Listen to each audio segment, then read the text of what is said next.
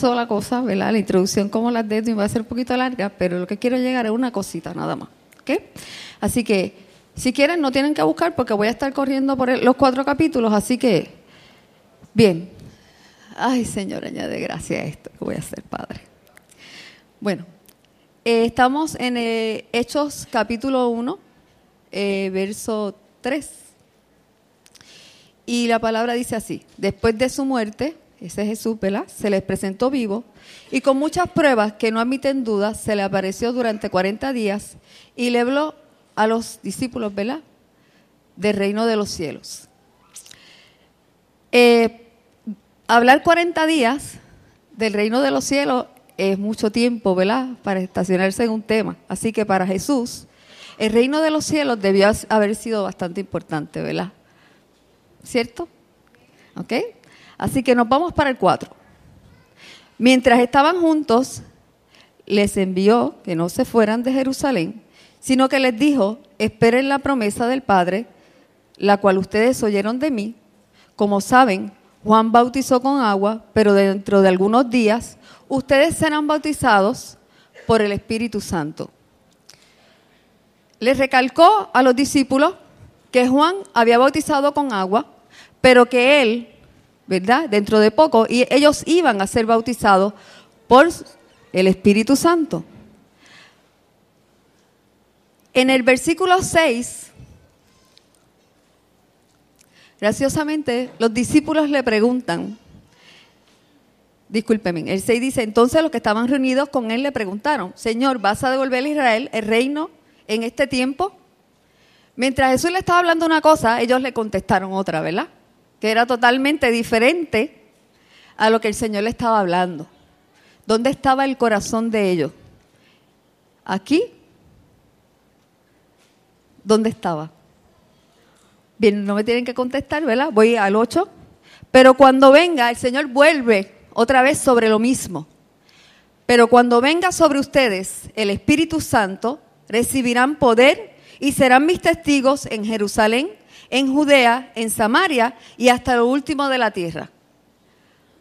El Señor les recalca a ellos la importancia del Espíritu Santo y lo que iba a hacer el Espíritu Santo en ellos. ¿Okay? 2 cosas. Van a recibir poder y con el poder que ustedes van a recibir de mi Espíritu van a tener, ¿verdad?, esa capacidad para ser testigos en todo el mundo realmente, porque el Evangelio se esparció, ¿verdad? Ok. Seguimos. Estoy en Hechos 1 todavía. Voy al capítulo 12. El Señor le da unas instrucciones en los capítulos anteriores que eran que esperaran, ¿cierto? Que esperaran la promesa. Y esa palabra es bien importante, esperar. Y yo creo que nosotros la hemos escuchado antes. Nosotros estamos en un tiempo de espera ahora mismo. Y quiero dejar esa palabra ahí un momentito. ¿Okay? Voy al verso 12. Entonces los apóstoles volvieron a Jerusalén, o sea que ellos le hicieron caso a lo que estaba diciendo Jesús, ¿verdad? Desde el monte de Olivar, que dista de Jerusalén, poco más de 1 kilómetro, cuando llegaron a Jerusalén, subieron al aposento alto, donde estaban todos los discípulos, ¿verdad? Dice, en unión de todos ellos oraban y rogaban a Dios continuamente en unión a las mujeres de María, de la madre de Jesús y de sus hermanos. O sea, ellos subieron al monte como Jesús le dijo, ellos estaban toditos juntos. ¿Y qué era lo que ellos estaban haciendo allí? ¿Verdad? Dice la palabra en el verso 14, todos ellos oraban y rogaban a Dios continuamente en unión. ¿Okay? Eso es sumamente importante. ¿Okay? Nos vamos entonces para el capítulo 2 de Hechos de los Apóstoles. Y nos vamos entonces a la llegada del Espíritu Santo, y estoy en el verso 1. Voy a leer aproximadamente hasta el 6. Cuando llegó el día de Pentecostés, todos ellos estaban juntos y en el mismo lugar. De repente, un estruendo, como un fuerte viento, vino del cielo y sopló, y llenó toda la casa donde ellos se encontraban. Entonces aparecieron unas lenguas como fuego que se repartieron y fueron a posarse sobre cada uno de ellos. todos ellos fueron llenos del Espíritu Santo y comenzaron a hablar otras lenguas, según el Espíritu le daba a expresarse, ¿verdad? En aquel tiempo vivían en Jerusalén judíos piadosos que venían de todas las naciones conocidas. Al escuchar aquel estruendo, la multitud se juntó y se veían confundidos porque le oían hablar en sus propias lenguas. La gente, mientras ellos estaban teniendo, ¿verdad?, un encuentro con el Espíritu de lo que Dios le había hablado, estaban recibiendo, y fueron todos, no se quedó ni uno, todos estaban puestos de acuerdo, todos oraban juntos, todos estaban ahí, ¿verdad? Recibieron lo mismo todos, pero mientras eso estaba ocurriendo ahí, eso estaba teniendo un impacto ¿dónde? Afuera, porque la gente que lo estaba escuchando sabía que algo adentro de ese lugar estaba ocurriendo, que estaba cambiando y transformando la gente que estaba dentro. Me voy a ir un momentito a lo que es el versículo 11, específicamente a mitad del verso, y todos los escuchamos hablar en nuestras lenguas acerca de las maravillas de Dios. Ellos lo que estaban haciendo era predicando, ni ellos mismos lo sabían, porque ellos no podían entender, pero Dios es tan poderoso que la gente de afuera sí lo estaba entendiendo. Amén. Ok, luego de eso, recuerden, el Señor le hace una promesa, le dice que esperen, ellos van al aposento alto, allí están todos juntos, puestos de acuerdo. Ahí ocurre lo que el Señor le dijo que iba a ocurrir, que todos iban a ser llenos del Espíritu Santo.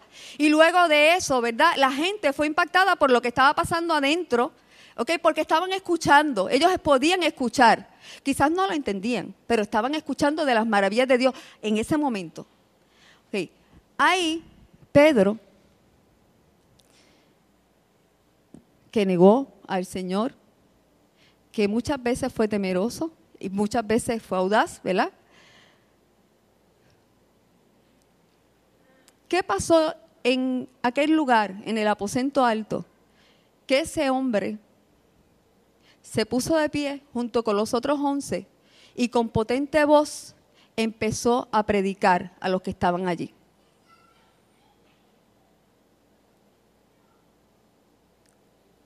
Hay una parte del verso 17 que dice: Dios ha dicho que en los últimos días derramaré de mi espíritu sobre toda la humanidad.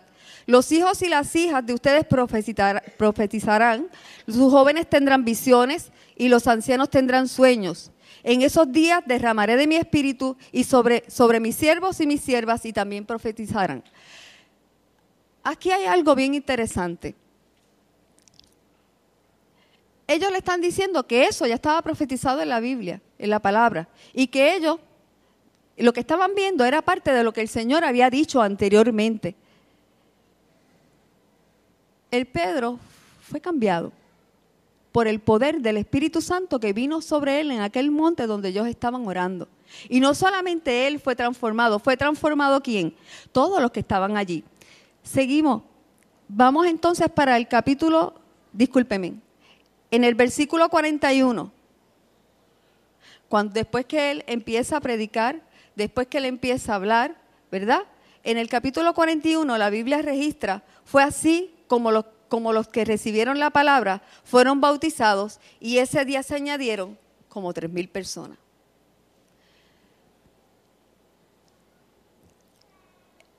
Cuando el Señor da unas instrucciones es porque Él sabe lo que va a hacer después. Y a veces nosotros estamos cuestionando las instrucciones de Dios. Amén.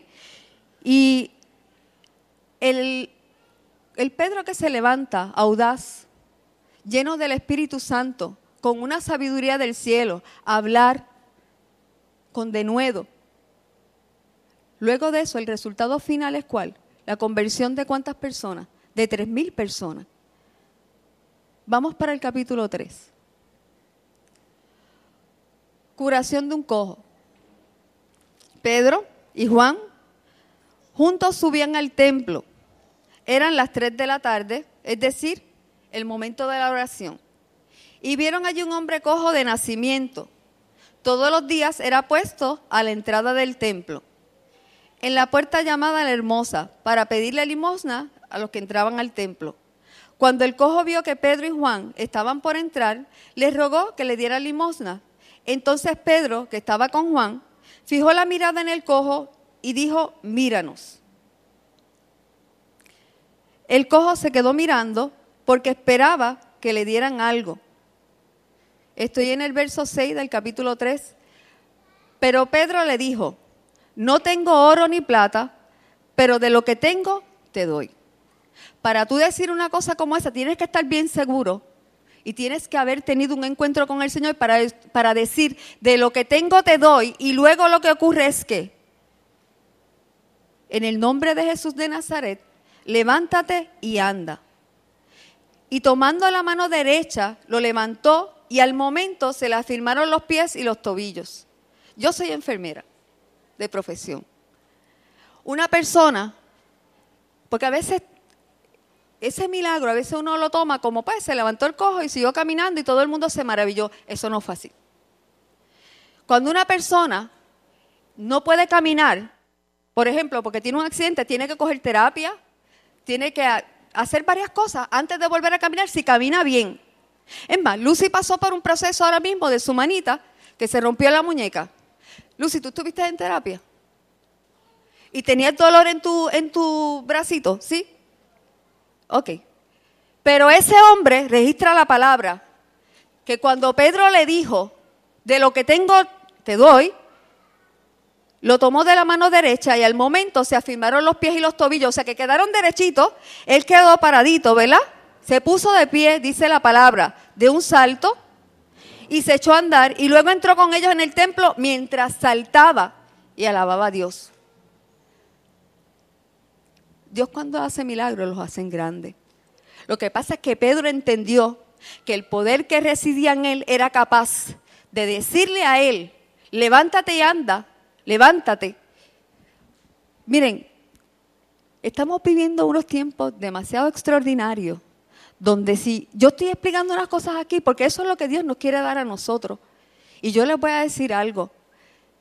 En este tiempo del Señor, porque esto es la historia de la iglesia cuando comenzó, y gente que creyó. Cuando yo miro este milagro que Dios hizo, que a veces, con honestidad, yo lo leí estos días, lo estaba leyendo y yo decía, wow, Señor, él no tenía la capacidad de caminar, era cojo de nacimiento. Sin embargo, la palabra dice que se levantó, que quedó de pie, que caminó y que inclusive entró saltando al templo. Y entonces yo me puse a pensar, de eso tú nos estás hablando a nosotros, Señor. De eso es lo que tú nos estás hablando a nosotros. Si nosotros, ¿qué? Lo creemos, porque yo no puedo dar lo que yo no tengo. ¿Ok? Dejamos eso ahí. Todo el pueblo lo vio andar y alabar a Dios. Estoy en el 9 del capítulo 3. Y lo reconocían como el cojo que se sentaba a pedir limosna a la entrada del templo en la puerta de la Hermosa, y se quedaban admirados y asombrados por lo que había sucedido al cojo. La gente se asombraba por el resultado de lo que pasaba ¿dónde? Adentro, de los que conocían al Señor. En Hechos 3:12 dice, cuando Pedro los vio, les dijo, varones israelitas, ¿qué es lo que les asombra? ¿Por qué nos ven como si por nuestro poder o piedad hubiéramos hecho que este hombre camine? Una de las cosas que a mí me encantó de Pedro es que él le dio la gloria a Dios en ese momento. Y dijo, eso no tiene nada que ver con nosotros. Eso no tiene que ver con que nosotros tengamos un poder que sea de nosotros. El rápido que hizo ahí, le dio la gloria a Dios. Y eso hace la diferencia. Cuando la iglesia le da la gloria y la honra a Dios, eso hace la diferencia, porque Dios puede manifestar su poder.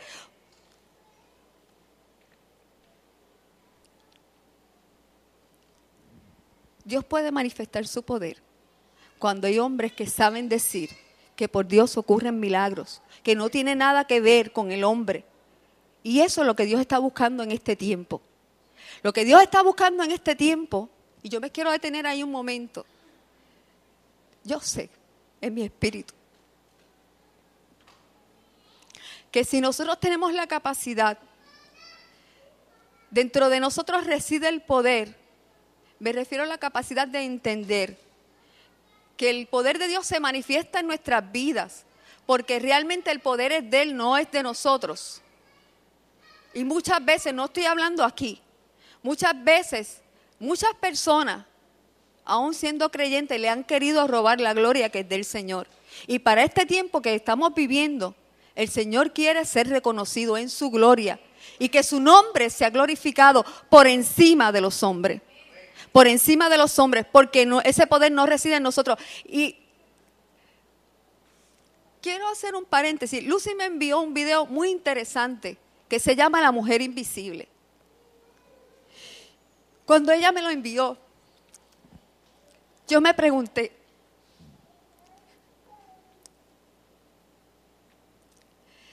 Señor, yo no quiero hacer nada para que me vean. Me pregunté, si yo he hecho algo para que me vean, yo quiero pedirte perdón por decepcionarte. Yo quiero pedirte perdón por decepcionarte, porque se supone que en el reino yo soy invisible, que el visible es Dios. En el reino nosotros somos invisibles, el visible es Dios. Quien debe ser mostrado es el Señor.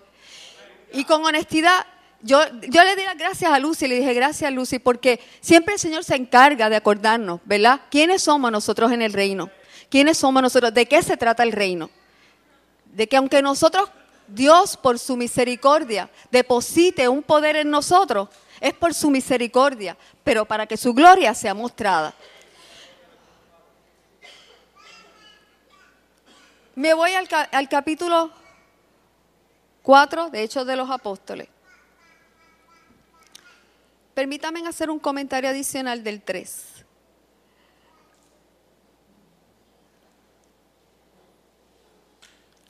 Después que Pedro le da la gloria y la honra al Señor por lo que había sucedido con ese maravilloso milagro, léanlo bien, a mí me sorprendió. Yo sé como enfermera que eso no es posible, que solamente Dios pone su mano sobre una persona y es sana instantáneamente. Él estaba ofreciendo un discurso también, ¿verdad? Un discurso, obviamente estaba evangelizando. Mientras él está evangelizando, en el capítulo registra que se convirtieron alrededor de 5,000 personas. Después de las 3,000, pues se convirtieron 5,000 más. ¿Ok? Capítulo 4.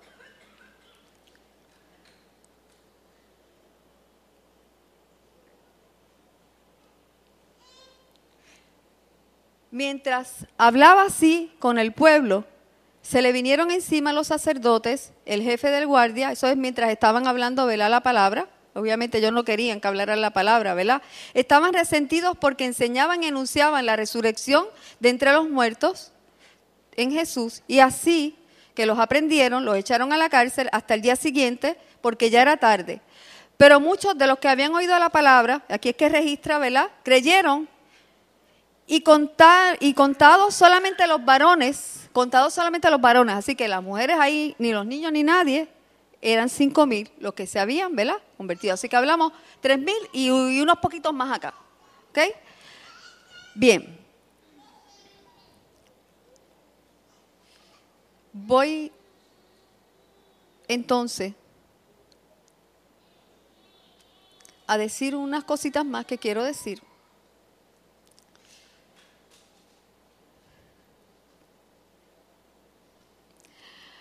El Señor le dio a Nair, voy a usar a Nair de ejemplo, ¿verdad?, por ahí, una canción hermosa. A mí me encanta esa canción, porque yo pienso que Dios se la dictó del cielo a ella. Eso fue como yo me imagino a Nair recibiendo la canción y comenzando a escribir.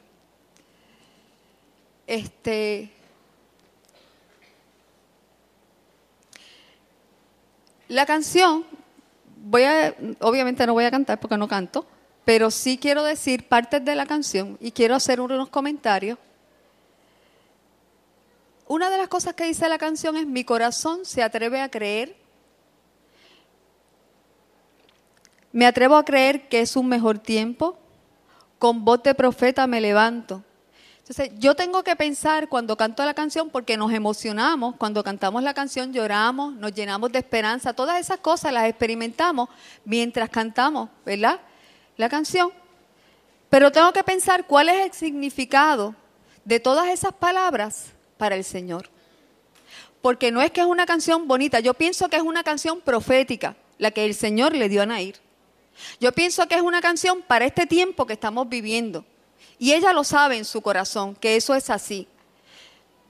Decido confiar en medio de la tempestad. Ahora, yo me pregunté, estos días también, dándole, ¿verdad?, sentido a lo que es la canción en mi vida, yo me pregunté, ¿mi corazón se atreve a creer en qué? Me atrevo a creer en un tiempo mejor, que es un tiempo mejor para mí. Y con voz de profeta me levanto. Un tiempo mejor no es que se resuelvan mis problemas. Un tiempo mejor, estoy hablando del reino de Dios, para el reino de Dios. Un tiempo mejor, con voz de profeta me levanto. Yo puedo profetizar sobre mi casa, hablar bien sobre mi casa. Buscándole sentido a la canción que Nair cantó, que el Señor le dio, yo experimenté en mi espíritu que nosotros estamos bien equivocados cuando pensamos que este tiempo se trata de nosotros. Este tiempo no se trata de nosotros. Este tiempo no se trata, y estoy hablando de nuestros problemas y nuestras situaciones. Y le voy a decir por qué. No es que nosotros tengamos un Dios malo, que no nos ayuda, que no. Nosotros oramos a un Dios que es bueno, a un Dios que es fiel, a un Dios que cambia las cosas. Pero la idea central de lo que es el reino no se trata ni de usted ni de mí. Se trata del reino que es de Él. Y yo, con toda honestidad, yo le voy a decir algo. Yo le pedí perdón al Señor y yo le dije, Señor, yo quiero mirar hacia el cielo y anhelar las cosas que están en el cielo. Hazme invisible. Hazme invisible. Hazme invisible porque si mi humanidad sale, yo te voy a pedir por mis cosas y me voy a olvidar de las tuyas. Saben que estamos viviendo el último tiempo y toda la tierra grita. Solamente usted tiene que ver noticias y esto es algo que usted sabe. Usted dice, Becky, eso yo lo sé, pero yo se lo quiero recordar. El Señor está a las puertas. Y volviendo a la palabra espera, el Señor dijo que faltaba un poquito para lo próximo que Él tenía. O para lo que Él iba a hacer, avivamiento. Él habló de muchas cosas. Y aquí sí yo quiero leer algo que yo escribí, porque no quiero que se me quede nada.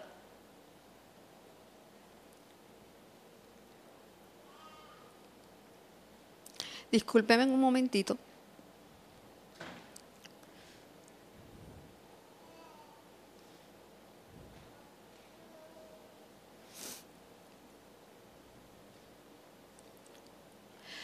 Ok. Cuando yo escribí esto, yo me senté a escribir y yo no podía parar de escribir. Y yo no entendí cuando Jenny se paró aquí y dijo que había un tiempo de espera. El tiempo de espera donde estamos, Dios está haciendo algo con nosotros, dentro de nosotros.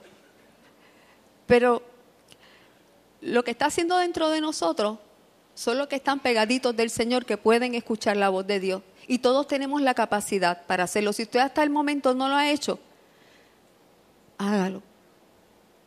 Hágalo. Dios nos dio las instrucciones. ¿Se acuerdan cuando Jenny se sentó a Gardito y se lo pegó? Y Gardito comenzó a llorar porque tenía una impresión del Señor fuerte. Yo le voy a decir algo. Escuchen un momento. El Señor nos habló a través de nuestra hermana Jenny que todavía había que esperar un poco antes de que viéramos lo que Dios nos había prometido. Es tiempo que vayamos al aposento alto. Es tiempo de orar, volver a su palabra.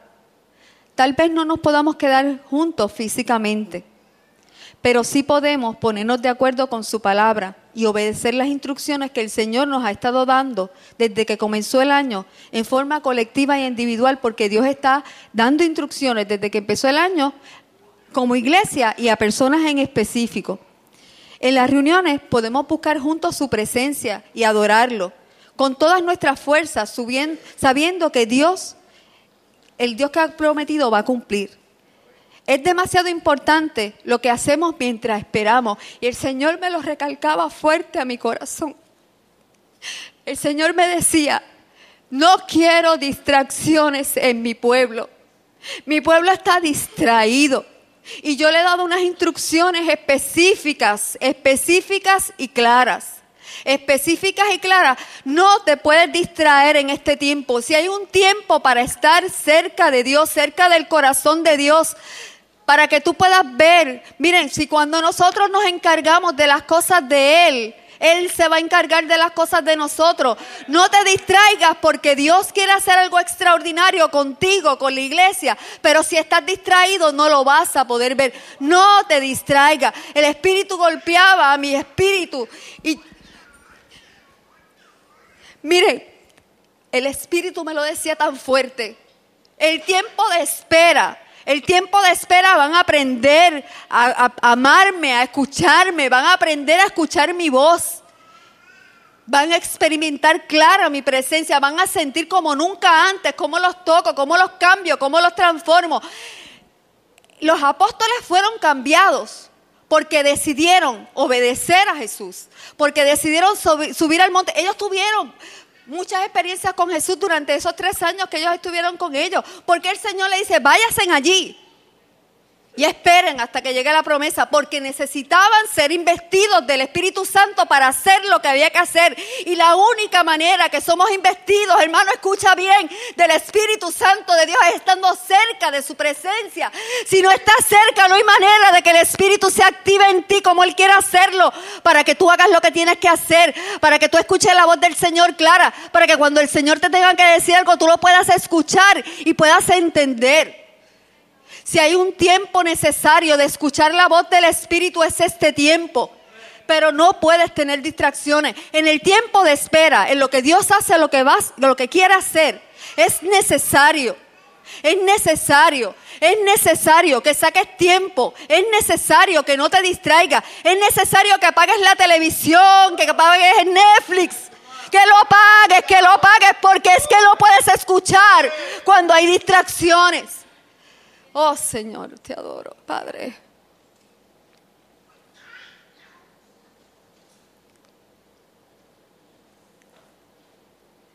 Solo llenos del poder del Espíritu Santo podemos impactar las vidas de los que se encuentran esperando por una palabra de esperanza.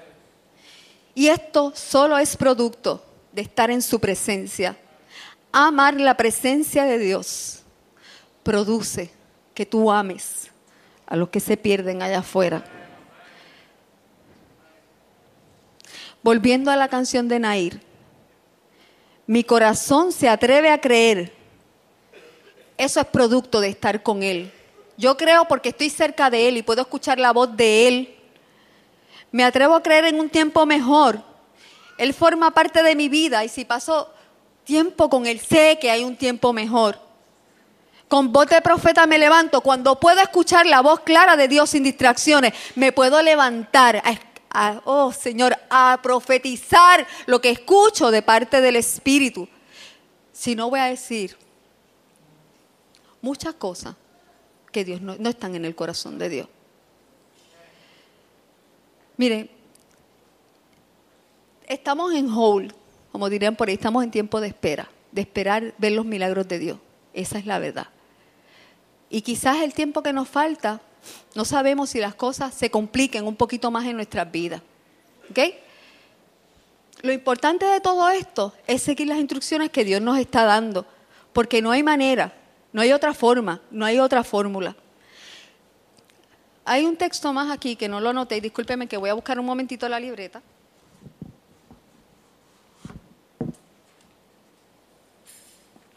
Tengo aquí dobladito.